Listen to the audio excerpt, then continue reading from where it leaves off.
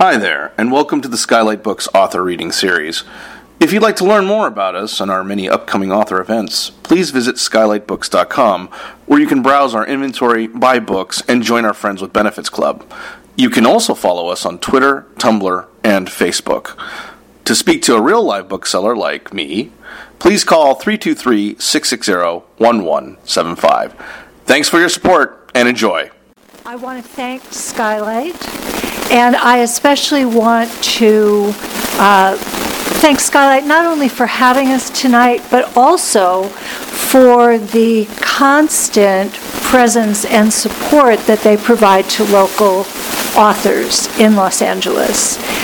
They've been warm and generous in hosting us for many, many years, but it's not just us. They host readings virtually every night of the week. And many of them support local authors. So I'm grateful for that, and I want to give you a charge, which is that I want to invite you to buy something while you're in this wonderful bookstore, because bookstores do not survive on free readings. I know that might shock you, but you can pick up a gift for somebody. They have the latest and greatest. They have a wonderful collection of poetry, a wonderful collection of books about Los Angeles. So take a little something home with you that you pay for, of course. This group, Poets at Work, is part of Writers at Work, which is a creative writing studio not very far from here at all, just a couple of miles in Silver Lake.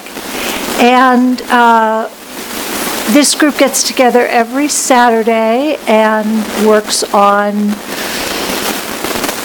pushing each other in terms of our content and our form, and inspiring and challenging each other to keep going and to push further. So it's always exciting when we have this annual sort of recital, if you will, for what we've been doing. And the theme today has to do with forms. And for people who don't write poetry, you might just think, the poet has a feeling or has an idea they want to write about, and they sit down and they write it down, and that's their poem. But there's a kind of secret life of poetry, if you will, which is that we spend a great deal of time thinking about how we're going to arrange those words and those ideas, how we're going to make the poem mean something even more through the way that we break the lines, or the number of lines we have, or the patterns of repetition that might be in a poem. And to the casual reader of poetry, you might or might not be aware of that, and that's fine. But tonight we're going to just pull back the curtain a little bit and talk a little bit about the forms that have gone into our poems. And when we think about forms, there are the fixed forms, and those are poems with sets of rules that, many of them hundreds of years old. The sonnet, the haiku are probably two that you're really familiar with, and there are more that you'll learn about. So we borrow those forms and we see if we can do something new with them. But then there's also the poets who make up their own forms and just decide, I'm going to make a set of rules and we're going to write to those within those constraints. And sometimes we call them liberating constraints, because sometimes when you have a set of rules to follow, it makes you go deeper in your creativity. So, without further ado, there are 9 of us reading this evening, and it's my pleasure to introduce the first one. So please help me welcome Helen Yeoman Shaw.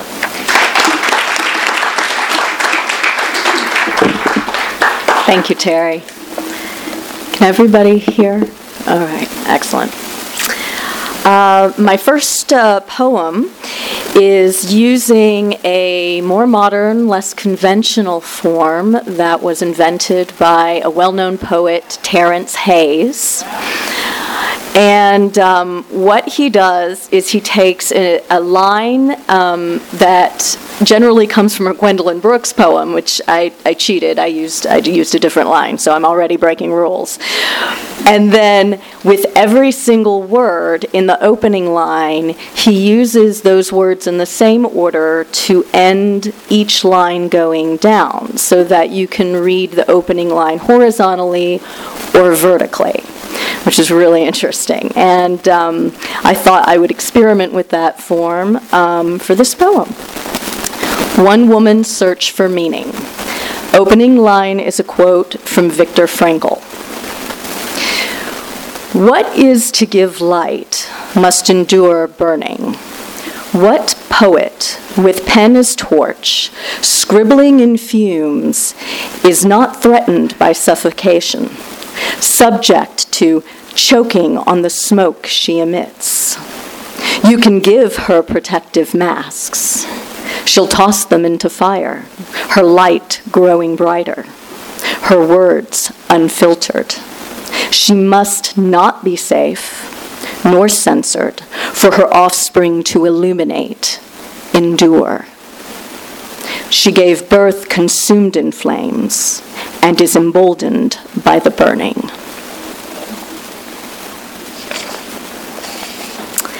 My next poem is a traditional Shakespearean sonnet in form. It's also an ekphrastic poem. And an ekphrastic poem, for those who don't know, are basically poems that vividly describe a work of art. And so the inspiration for this piece was a painting by a French painter. Teresa Reading, 1922, Oil on Canvas by Eugene Antoine Duren. Reclined upon an emerald chaise with a book as green spread wide, Teresa bows her head, exposes truths that lie inside. She hooks her fingers round the spine, clasps razor's edge.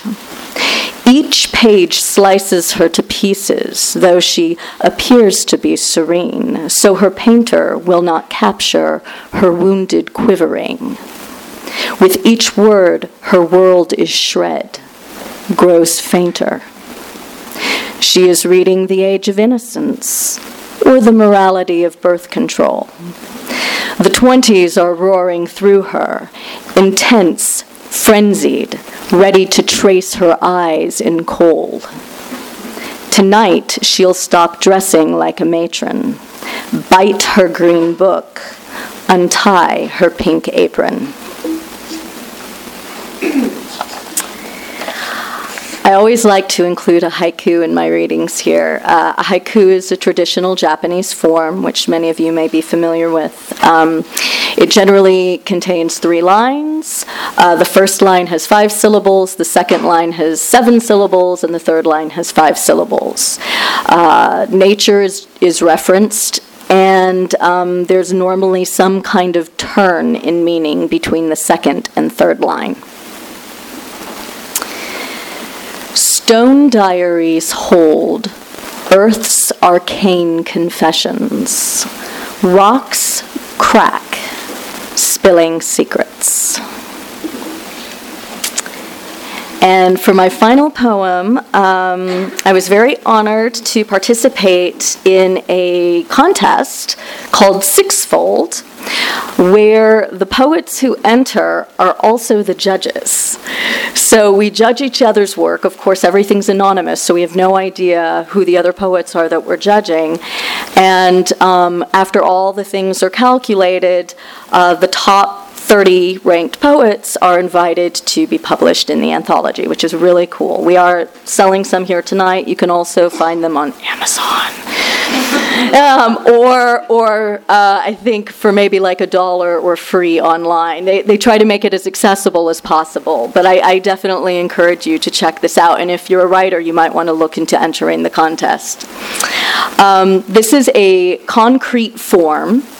And a concrete form is basically when you try to create a picture on the page that evokes the subject of the poem. So because I have a butterfly, I tried to create a look as if the poem had wings. So this is called Night Blooming Jasmine. Your hands, 2 wings, shivering with summer heat, spread like a butterfly across my back, and I unfold.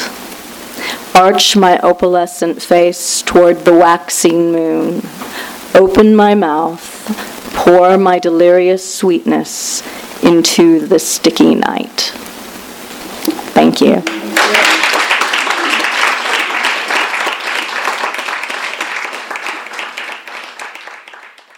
You've been listening to the Skylight Books author reading series.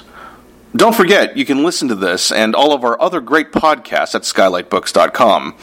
Thanks again for stopping by, and we hope to see you soon.